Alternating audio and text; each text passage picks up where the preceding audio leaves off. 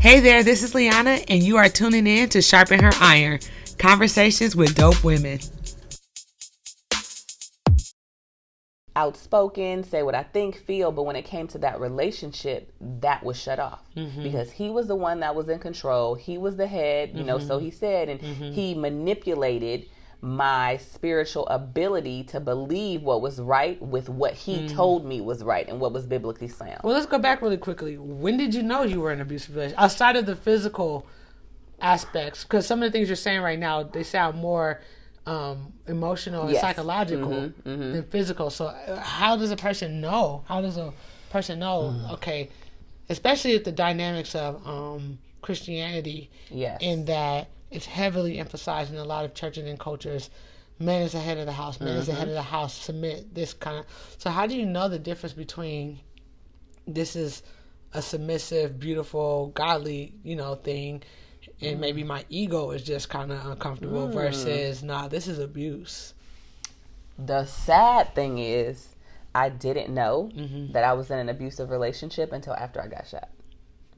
Physically, I minimized it because I was never that girl on TV. I was never in the hospital with a busted, eye or, bloody lips or broken ribs. I never experienced that. And I always explain that to people, and I tell people I don't ever say it to minimize what he did, but I need you to get the full picture. Abuse comes in every spectrum, great to small. Mine was not great, but mine was small and abuse, but look at what it turned out to be. So don't think that your great experience where you are having busted lips and black eyes and stuff won't escalate to what I experienced. So I didn't know until after. I didn't know until I went to go speak at my maybe second or third engagement, and they passed out these papers that listed the 5 types of abuse. And I was so embarrassed that I didn't know that while I was in it. And I was so embarrassed that I had experienced all 5 in one situation with one person. And I was just like, wow.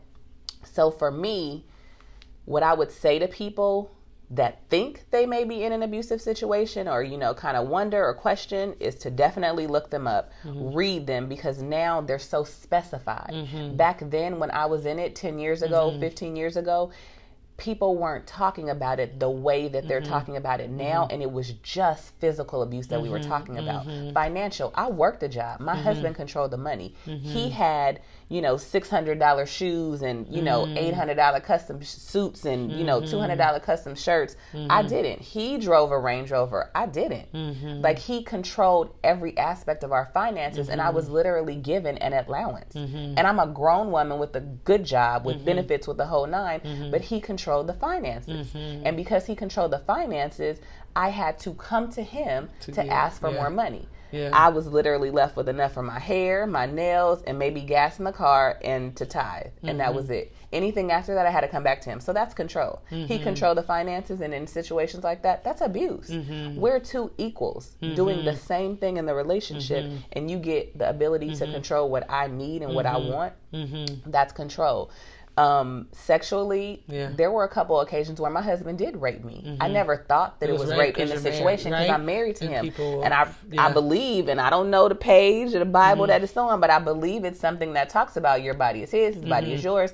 So he was, I use the term now, Bible beater, because he would contort and twist the word to make it fit our situation, so it's like to manipulate slave masters, right? Exactly, like to manipulate use me. the text to get what you want out of it. Yes, and he knew that I would never go against him and read it for myself and be like, no, it don't say that, because he was a pastor. So I believed he knew more than I knew. So because he knew more than I knew, I trusted when he said submit, it meant control. That's not what submit means. But then I thought that was what submit means. And so I allowed him to control me into submission. And so all of those things I didn't know. Emotional, like I didn't know that it was wrong for my husband to call me every B word when he, accused me of cheating, or, I didn't know that it was wrong that my husband put a tracking device in my car and, would check where I was. Like, I didn't think any of that was wrong.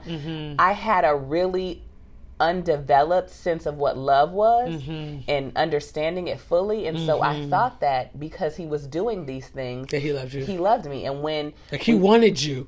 He wanted me so bad. Exactly. Was like, oh, this man loves me. Exactly. Even though he's controlling every aspect of my life. I mean, he even wanted to control career moves. Like, I wanted to switch careers and become a sign language interpreter, and he argued me down that was not right. That was not okay. This is what you choose to be. We're together. We're married, and this is what you need to do. So it was so many areas of control that I think a lot of times as women, we think that those things mean that he loves us or he really cares about us. And it's a really fine line. And I think that as an individual, you have to know what that line is. I never go into any conversation with someone who's being abused or any situation where I'm communicating with people who may or may not have been abused and tell them what to do. Oh, yeah. I always want them to see it because my dad taught me that when you tell somebody and you make a decision for them, they don't own the decision when they make it, so it doesn't feel like it's what they really want. Yeah. Then they always have that thought of, well, she's the one that told me to do it. Yeah. What if I would have stayed? What if I went back? What if? And now you risk the chance of messing up that relationship. Yeah. So I just want to give people the information, the details, the specifics, my situation, and you look at your situation and figure out for you what works, when to go, when you should leave, how you should maneuver, how you should operate. Because if somebody had told me, if they knew the details of what I was going through in my relationship and they told me to leave, I probably wouldn't have believed them. Because I tried to leave once. I went to my lawyer, found out all the stuff I needed to know, how much money I was going to get, what I was going to get, this, and that, what I was entitled to. And in the back of my mind, I said, I am not leaving my 3-bedroom home. I am not leaving my brand new Mercedes. I am not leaving all that money in the bank for some other woman to come and live the stuff that I've, grown and pulled the weeds out of and tended to, and now she's going to reap this harvest. I am not. It's not that bad. It's not that bad. Almost cost me my life because I was looking at all this stuff that I was going to keep, and I wasn't looking at the details of what was really going on in my marriage. I wasn't even looking at that stuff until it got too bad, and it just happened. So one of the stories in the Bible that kind of bothers me when people preach it is Job, because I feel like the story of Job is always presented like he basically lost all this stuff, right? And part of what he lost in losing all this stuff was his children. His children died. And the narrative, from my experience, is always preached from a perspective, but like eventually God restores it all and like tenfold, 100-fold, right? So all the cattle he lost, which is synonymous with money or economics, you know what I'm saying? All that he lost, it gets restored. You know what I'm saying? He gets new children. He gets all this stuff. But there's a part of me that's always unsettled with the fact that this idea of new children. There's no such thing as new children, right? You know, like, okay, cattle can be restored, right? Like money can be restored, stuff can be restored. Maybe even friendships can be restored or new friendships, whatever. But Job lost something that he could never get back. And God gave him more children. But I think about, I have a friend who they had a stillborn, and then a year later they had another baby, right? Like that new baby does not replace the baby that they lost. You know, that baby still died. That was still a person, and that was still a pain. Maybe it's added joy to the loss or to the pain, but not a replacement. And so I think about like what part of Summer was lost that because of the trauma, because of the pain, that maybe God has added joy or God has added new experience, but what was lost that probably is not coming back, and that was something that you have kind of grieved or accepted, and or I don't know if you've even thought about this question before, if it's new, but do you think that in your Job, like experience, in that you experienced a major trauma in life, we lose something? Do you feel like you lost something? I feel like I lost a lot. But when you say that statement, and what's really weird is I usually don't get emotional, like talking about it. Like I'm so black and white because I feel like I can't help people if I'm emotional. But you saying it, like my eyes were starting to water and I was starting to feel this knot in my stomach. I feel that the one thing that I lost and I don't think I'll ever get back is being carefree. Like I was that girl who would walk from college campus with her earphones on at 9 o'clock at night and wouldn't worry about anything. Like I had not a care in the world. I would go to the grocery store and leave my basket at the other end of the aisle and go look for the sugar around the block. Like I just have always lived a very carefree life. And now, because I have PTSD and I deal with it on a regular basis, I'm not as carefree as I was, and I don't think that I'll ever be. Like I know I'll never be, because I'm usually defensive and I'm usually hyper vigilant is what my therapist calls it. And so because like that probably hurt me the most, because I felt like it was synonymous with my name, like summer, and summer you're carefree and la la la la la. It's the time of year we're all looking forward to kind of let your guard down. Let your guard down and just be you. And I lost that.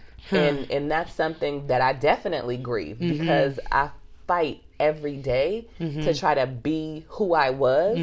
And God had to show me that you don't have to be her. You can have some of her qualities, and I'm saying her meaning the old Summer that I was. You prior to. Exactly. Yeah. I don't have to be her, and I won't ever be her. It's impossible to be her. It is. And why would I even want to be her? Being her. Part of her led you to, I don't say led you to, but. Nope, exactly. I don't disagree with that at all. It did. And so because of that, I think that when you lose things, if you gain other things, it doesn't make that loss as bad. And the one thing, like I was going to answer the question before you even completed the whole question, like with the whole Job situation and losing, and, you know, you lose all these things and getting things tenfold and, you know, yada, yada, yada. That was another lesson that I learned that I would always hear people talk about. I had lost so much financially. Like I thought that I had lost my home. Like, you know, I thought that I lost everything when I left him, and he would always drill that in my head. You'll never have this. You'll never have nobody like me. Like it was always, always, always that kind of conversation. And so I gained, like when I say tenfold, like I can't even tell you some of the, like one of the major blessings is when I came back into my home, because I got the home that he said I was never going to have again after he died, because we were still legally married. It became my home. Yours. So I got that back. I got so many other things back financially. And there was a time when, you know, again, because I was dependent, I never paid bills. I never did any of those things. I had no idea that you couldn't pay bills whenever you got ready to. Right. I kind of had a gist that there was a time limit, you know, every 30 days they come, but I never paid them. But it grew you up in a way. It did. So I didn't know the penalties that were associated with it. And I'm very transparent. After that, I almost lost my home. I had no clue that you could not call them in a couple of months and say, hey, I got all the money for the mortgage. Here it is. They were like, and? We've already started the foreclosure process. And I literally said to the lady, what is that? Like I had no clue what any of that was.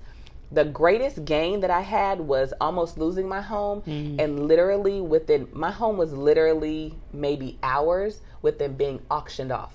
And I got a phone call that saved my home. There was a program called Keep Your Home California.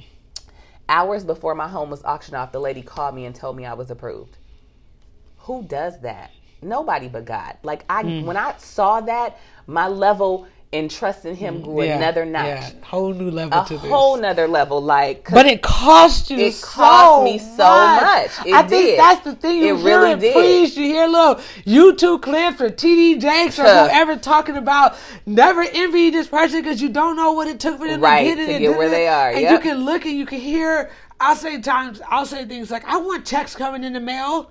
But you almost died to get those checks. Exactly. You know what I'm saying? Exactly. You almost, and I'm not saying it's wrong to desire things. No, absolutely not. I'm just saying. But people don't know. People don't know story that I had, my husband always kept between $40,000 and $60,000 in the bank. Always. We traveled when we wanted to. When, air quote, he was being nice and wanted to buy me stuff, I had Coach bags up the yin yang because that was my thing. If I wanted to go to Macy's, Robinson May at the time, and get a suit, I could. There was nothing that I not necessarily wanted that he wouldn't allow me to have. We lived a great life. I mean, financially, we were definitely up, doing well. We did stuff, went to restaurants, stayed at hotels. Like, we lived a great life.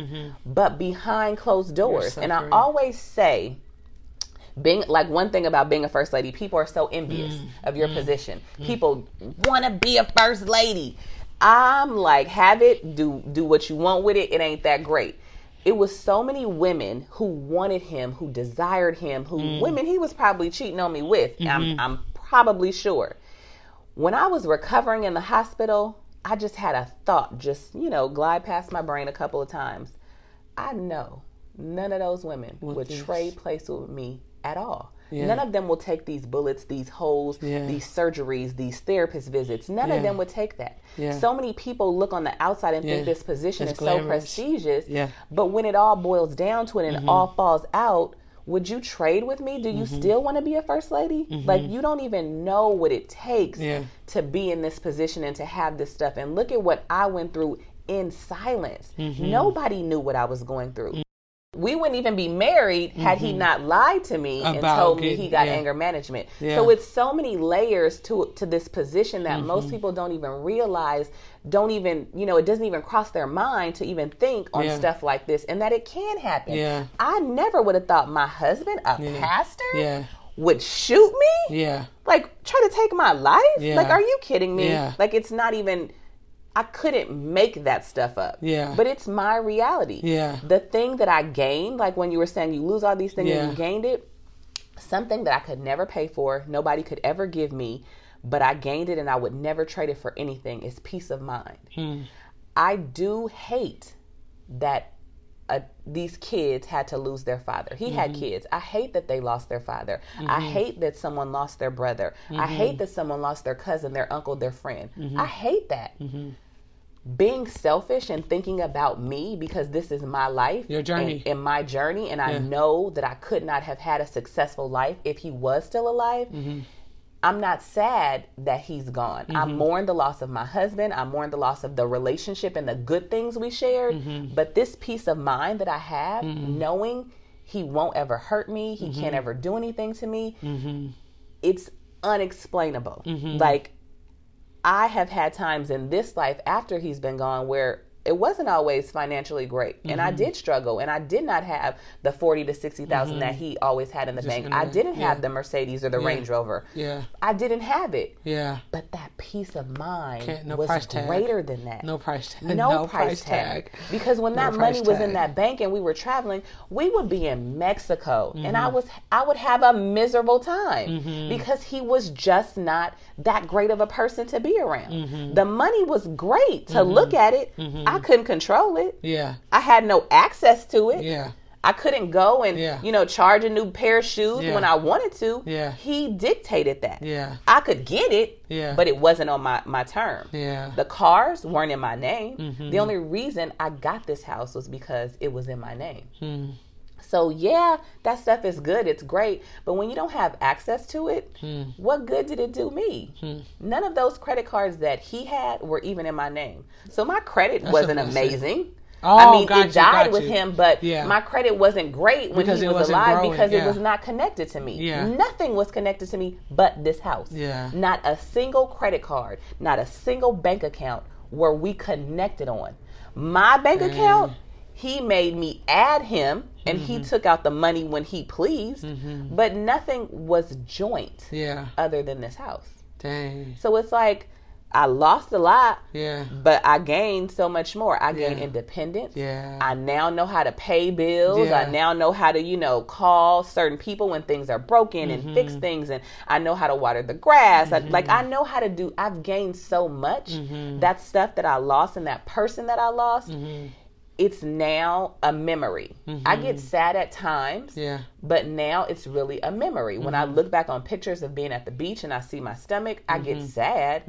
But these scars are a reminder that nobody can tell this story but me. Yeah. Nobody survived and of the victory. This but me. Exactly. Yeah. Exactly. The fact that you have a scar means you survived. And I survived because everybody doesn't. When you look at the statistics, they don't usually survive. Yeah. And I tell women that all the time. Yeah. You think your situation is not that bad. Yeah.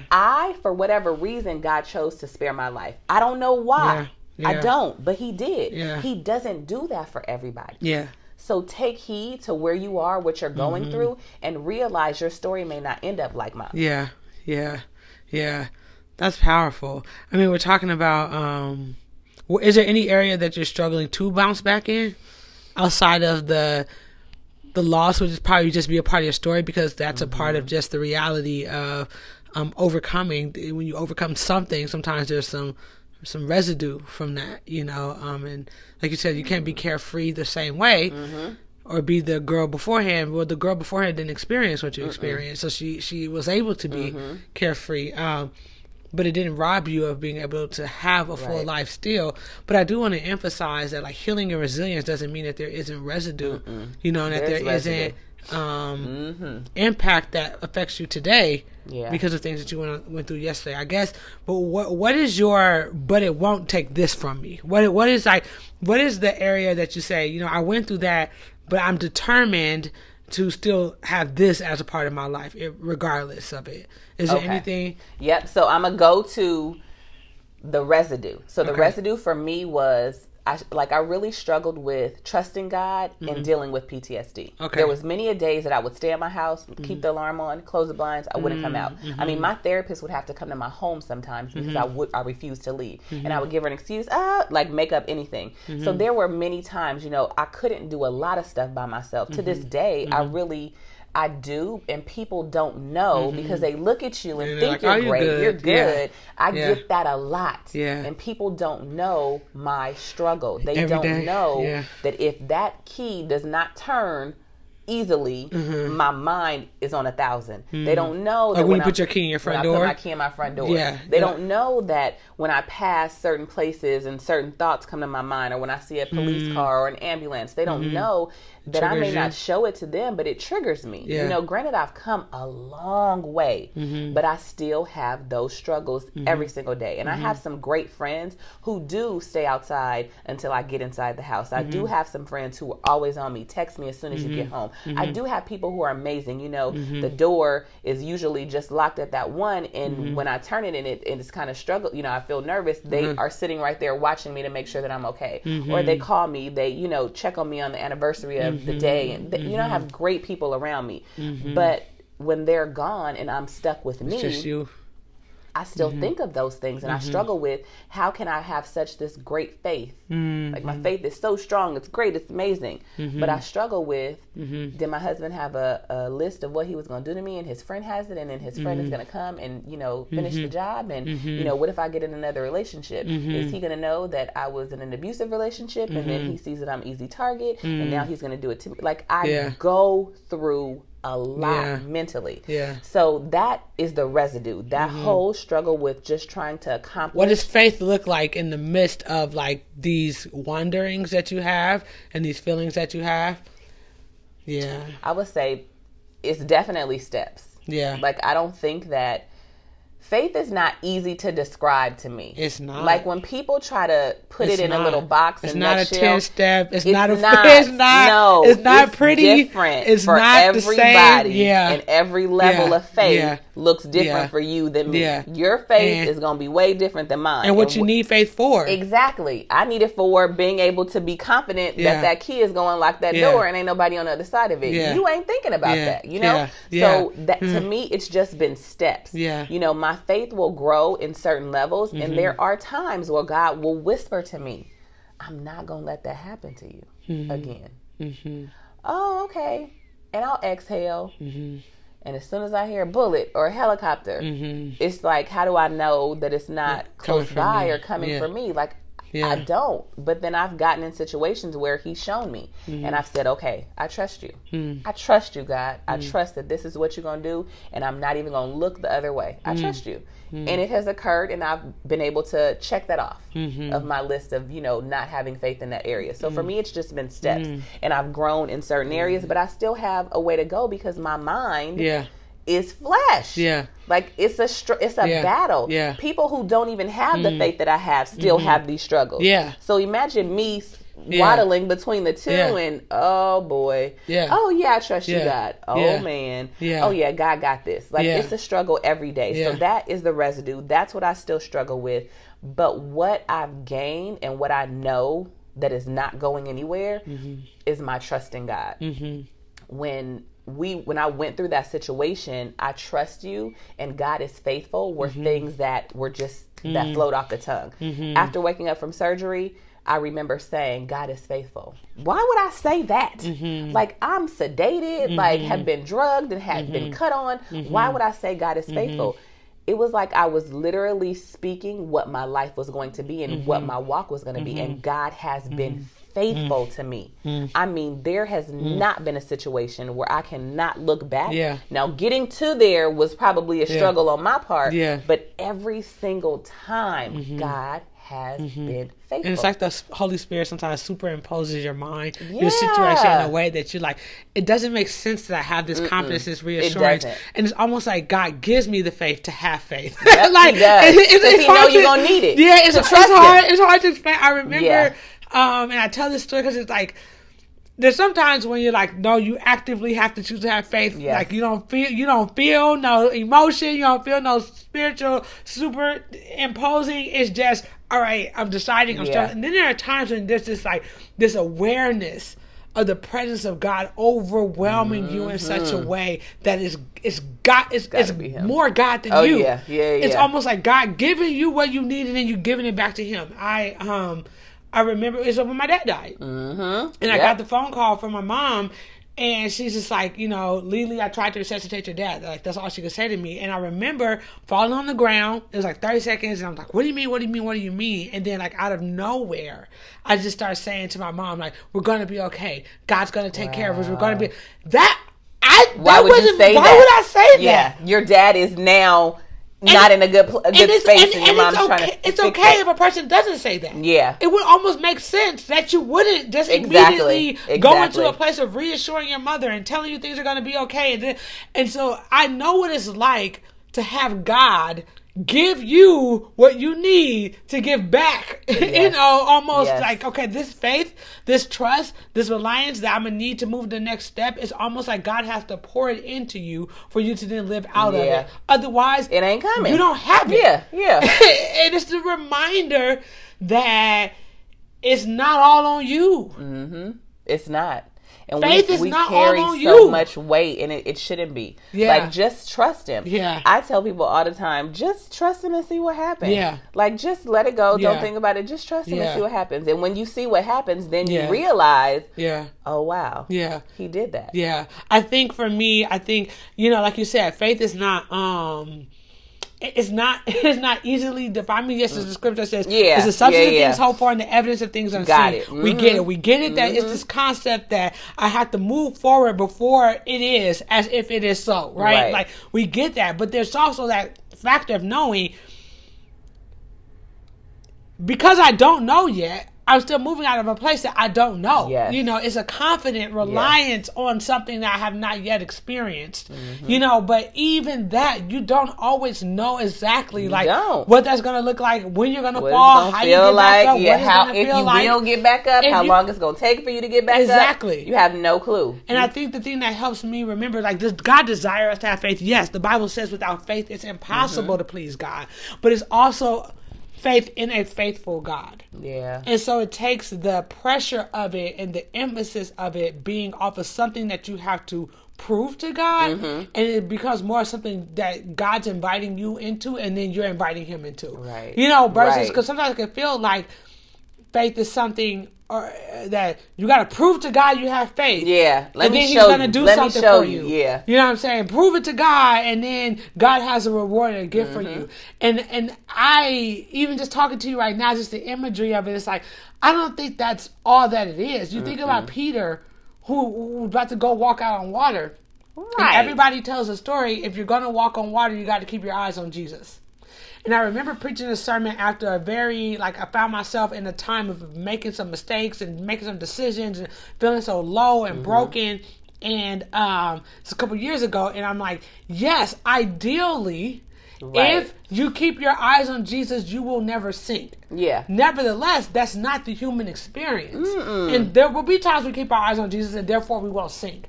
But my favorite part about that passage at that time was Peter says, but Jesus caught me. And I had never heard that part preached. I just heard it preached.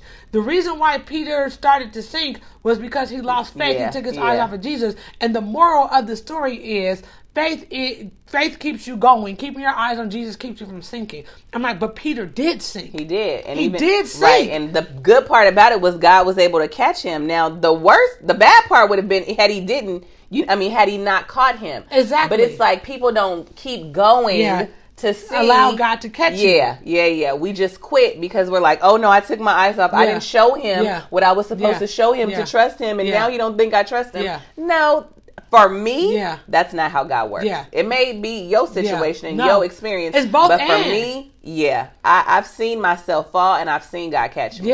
And I've seen myself not take my eye off of him and I've been able to stay above water. You know, I've seen it. I've seen it both ways. But I think it's something that you have to experience yourself to fully grasp both sides of the concept. Because all of it's God. All of it and all of it is our relationship with God. And God has desire for us and at the same time knows us. And I believe that grace is that element that fills the gaps. It's that gap between God's mind, God's abilities, God's perfection, God's all-powerfulness and our humanity, that us trying, but there's that grace not just to forgive us of sins, but to also cover us where we are just lost sometimes, or we're faithless sometimes, or we fall short, or we don't know what He expects of us, or it's the PTSD and the faith trying to figure each other out. Right. You know what I'm saying? Can we coexist in the same space? And I have people tell me,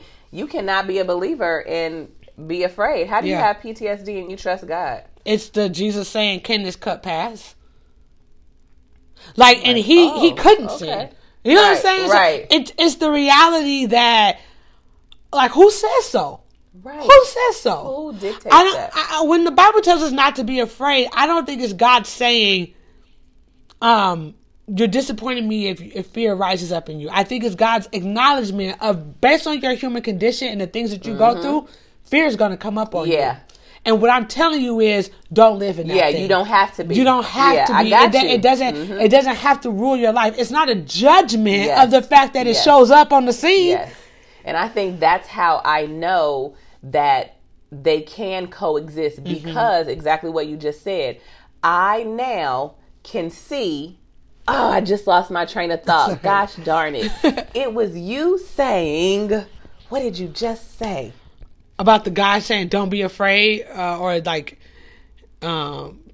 PTSD and fear can both be, and faith can both be there. What did you say after that? No. It was just the reality that God puts things in the scriptures, I believe, not to judge us or to beat us up for experiencing, but what we decide it gets to do to us. It definitely. Not living. Yes. So I think that's what it is. So I think that I've seen that it can coexist because I've not allowed it to dictate my life. There was a point where it did dictate my life. Now I'm not a prisoner.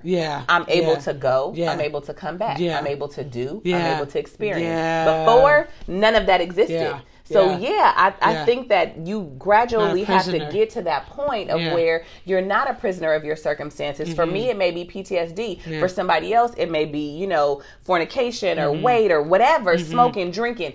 But everybody has their own situation. As long as you don't allow it to dictate your life and control you and manipulate your every move and start to manipulate your faith in him, then you're human. You're gonna live. And like you said, he knows that fear is gonna happen. Like circumstances are gonna cause that natural reaction. However, we know that he doesn't want us to live in fear. That's what I'm saying. Who the Son sets free is free indeed, right? Exactly. The Spirit of the Lord is there is liberty. God came.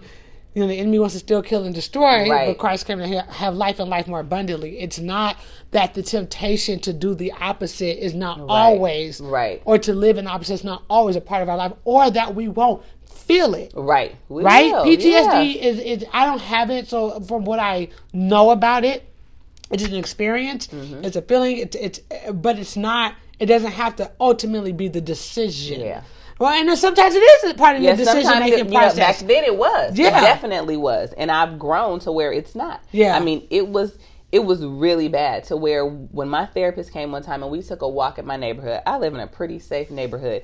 And every single time, like, she was really, really good because she knew when I would get nervous, when I would get antsy and anxious and have anxiety. And she would say, he's not going to harm you.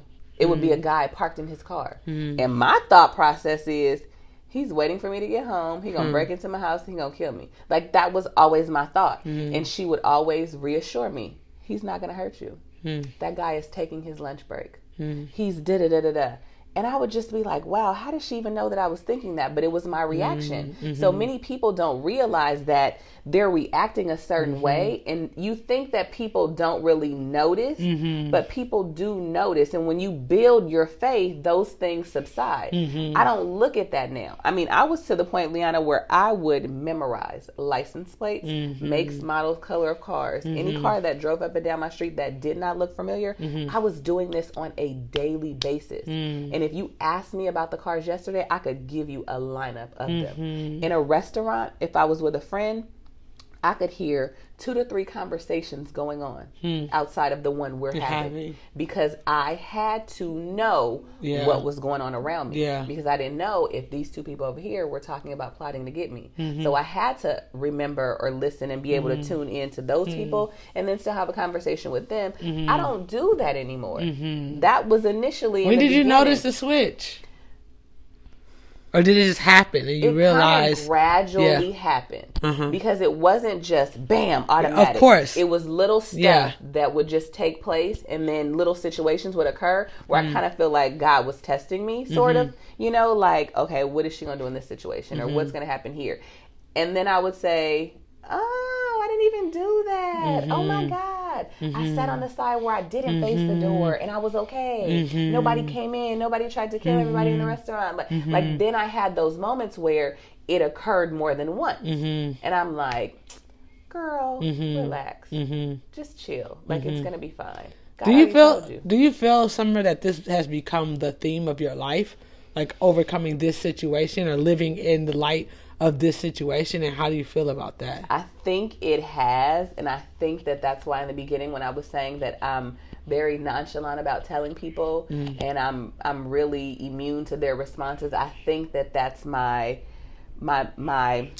mechanism to really not allow it to, like, I'm here. Like, this is me. Yeah, I got shot 10 years ago. So what I wanted to tell you was I try to move so quickly around it because I want you to see something else. I'm still living. I'm still here. I still have other areas of my life that matter. That is not all of who I am. Like, it's a major part, and I don't believe that I would be the woman that I am today. I don't believe that I would be the person, the friend, the daughter, the sister who I am today had I not experienced that situation. And I'm forever grateful to God because I don't believe that God chooses many people to be a miracle, and I know that I am. Or it's not a miracle, right? You know So I look at it like that, like, oh, but I don't want it to define who I am completely. it's a portion of me, and I don't even mind if it's 50% of me, but I don't want it to overshadow the rest of me. Yeah. You know what I mean? So I think that that's why I try to minimize it as much as I do. And I have to catch myself because I'll say it to like a new doctor and I'll be like, oh yeah, I got shot 9 years ago, but I mean, I'm fine. And they'll be apologizing. And I'm like, I'm fine. I'm okay. Like, it's fine. And I struggle with that because I think that if someone were to do that and minimize it, I would be offended. Yeah. You know what I'm saying? Yeah. Like if I told somebody and they were like, girl, but you fine, I would probably be mad. Yeah. So it's like I struggle with that. Like, what do I want from them? Right. Right. And why do I do it? And I think that it's okay. But if somebody were to do it to me, it wouldn't be okay. Yeah. So I struggle with that. But I think that that's my mechanism that I'm using to try to make sure people know who I am and know what happened to me, but not make it who I am. What happened to me is not who I am. But of course, all of our life of experiences do contribute to the overall whole of who we are and how we show up in the world. Yeah, you know, they do. So it is kind of knowing like what's the difference between like what happened to me and me, you know, or what I've been through and who I am, because a lot of who I am is the responses, right, to what I've been through or what I faced or what I've encountered, you know. So I do think it begs the question, like at the core, at the essence, like what would you say if someone said at the core, at the essence, like who is Summer? Summer is strong. Summer is wise. Summer is loyal. And Summer is trusting. Like that's like really who I am. And I think every other aspect that's connected to that, of course, you know, there's other details, but I think the core of who I am, those are like the things that I am. Everything else, I mean, I'm not going to say everything else isn't important. I think those are the most important things of who I am. And those are the things that I pride myself on being. And when I'm working on things about me, I make sure that those stay intact. Everything else is, okay. Yeah. But those things, that's are like you? Who I am. Yeah. And that's who I always want to be. That's who I don't want to change. If I grow, I grow. That's great. Yeah. But I have to have those core things. Yeah. That's just who I am. I feel like how we were talking about the weight. And I was just about to say. I feel like I've gotten so much that if I didn't keep that core, I felt like I would do a disservice to God and to who he is and what he's been in my life. So when I do, you know, because we all have been trained up in a way and we all veer from time to time. And when I veer, I get right back to those core things because I know that's what kept me. And that's what helped me to stay on this path of being and doing what I'm supposed to do and reaching who I'm supposed to reach. We can sometimes get lost in what we have done or what we've overcome or what we've experienced. And I believe in the power of story. I do. And I think story is such a huge part of our faith journey and other people drawing from our story for their faith.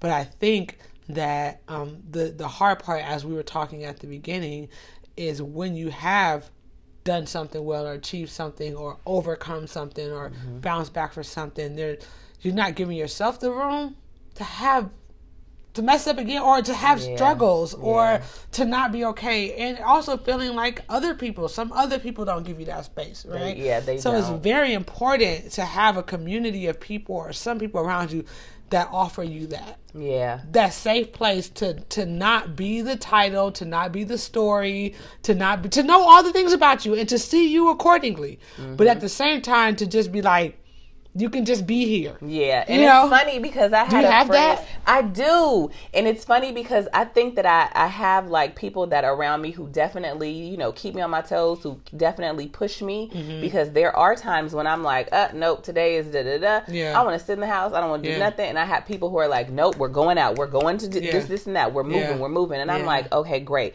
But then there are times where like it didn't bother me at the time. But when I unwrapped it, and I heard it repeated, like in telling the story about it, I was really, really shaken up about it. So, and it's going back to when I said, if somebody says it and takes it nonchalantly to me, you know, then I'm offended. You know, I had somebody say, and she was over there telling that man her whole life story about her being shot and da-da-da-da. And I was just, I was listening. Yeah. And I didn't say anything. Yeah.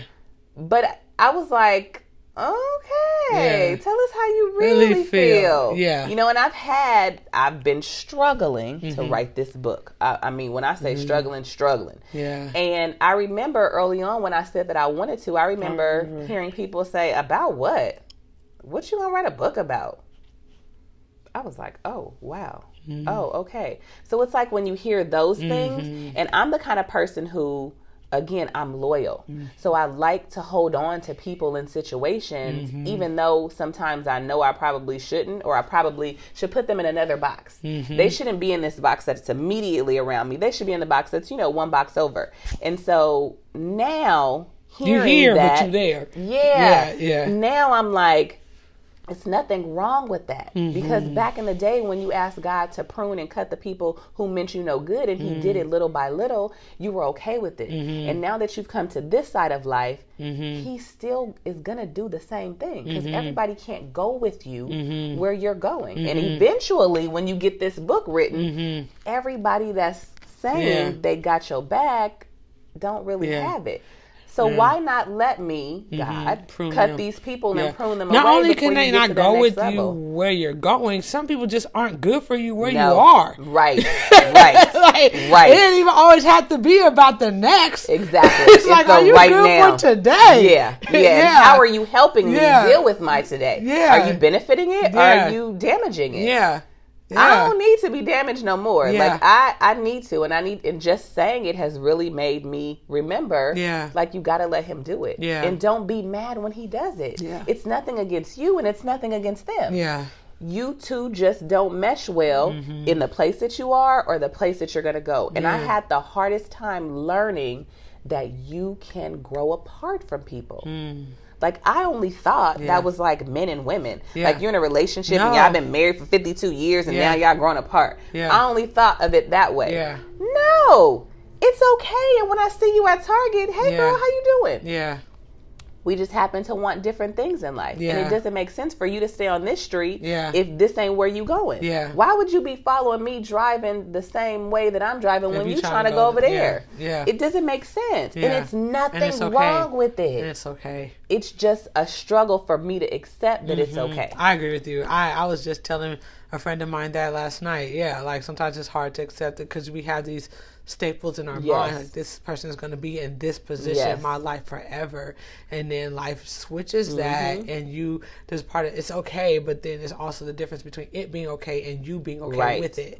You know, and that's definitely a growth point. Well, man, some of you have been extremely transparent and sharing, and just like definitely some nuggets. Like, even if a person hasn't been through what you've been through, there's enough shared life experiences of pain and trauma, or just bad decisions, good decisions, loss, and added joy, that all these things that are kind of part of this, like, because the truth of the matter is everybody is going to have to bounce back from something. And I don't remember how it was said, but I just thought about that song where it says we fall down, and we always thought that it was that one time that we fell down, but I think it's the act of falling. Like, we always are going to have a situation that we're going to fall, you know, from, or we're going to need to get back up from. It's not just that one time. I didn't just need to get up from that incident. There are still things in my daily walk that I'm going to have to bounce back from, and I have to be able to look back on those things and those things that God did, what he showed me, how he growed me, how he taught me, and be able to bounce back continuously. So it's not just a one-time affair. No, absolutely and then not. That's over, and absolutely now not. I know everything there is about bouncing back, and resilience, and all that. It's like, no, it's just like manna is God is your daily bread. Like, His daily bread for something, right? Absolutely. He's sufficient for something. It's that trial, that hardship, that peace you need, that joy, that discernment, that clarity. All these things is every single day. It's children of Israel in the wilderness having literally rely on bread that came out from that day. And when that day was over, it was spoiled.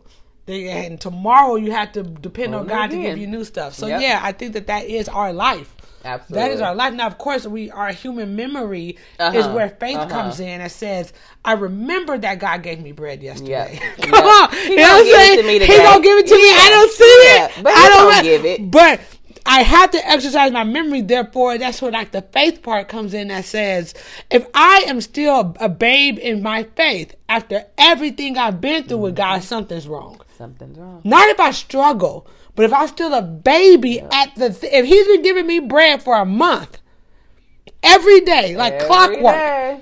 If on the first day of the next month, I'm still struggling like I did day one a month ago, there's a problem. Yeah. I'm not exercising one of the greatest tools of faith that God has given us, and that's our memory. Yeah. You know, our mind. That's why the Bible tells us to meditate on the word of God and to remember the Lord. You know.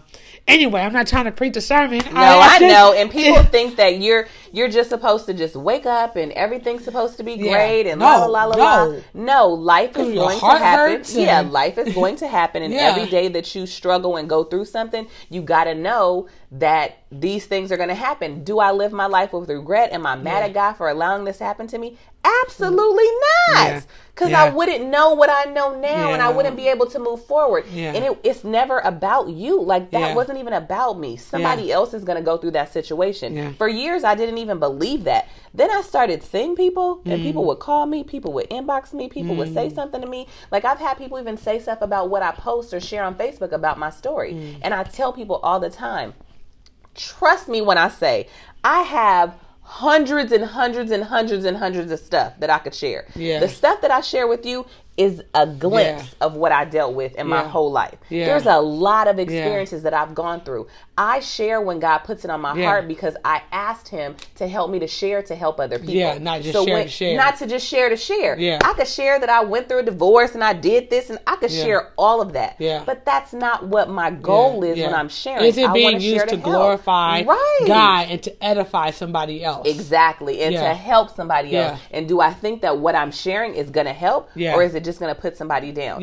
I don't talk negatively about the man that tried to take my life. It's not because I think he's great and wonderful. That's not what the light needs to be shined on. Like, it's not. For me, it's not. My goal is not to write a book to bash him. There are some amazing things that man taught me that I still live by today. There was a bad point of it in my life that we did not do what was right. It doesn't mean that I have to speak negatively. I'm very transparent. I'm very honest because I know that's the only way to help people. If I'm lying, how am I going to help the next person that's in that situation similar to mine? It serves no purpose. So I'm going to be honest. I'm going to be transparent and I'm going to share with the hope that what I'm sharing is going to help somebody else. And when it does, that's great. I give glory to God. I don't take no credit. I'm just the vessel that he used to get that message to that person. That's it. That's good. That's it. Man, thank you, Summer. Thank you for just being here. I have one last question to ask you. What do you do that makes you happy? That you enjoy doing? Eat. Oh my gosh.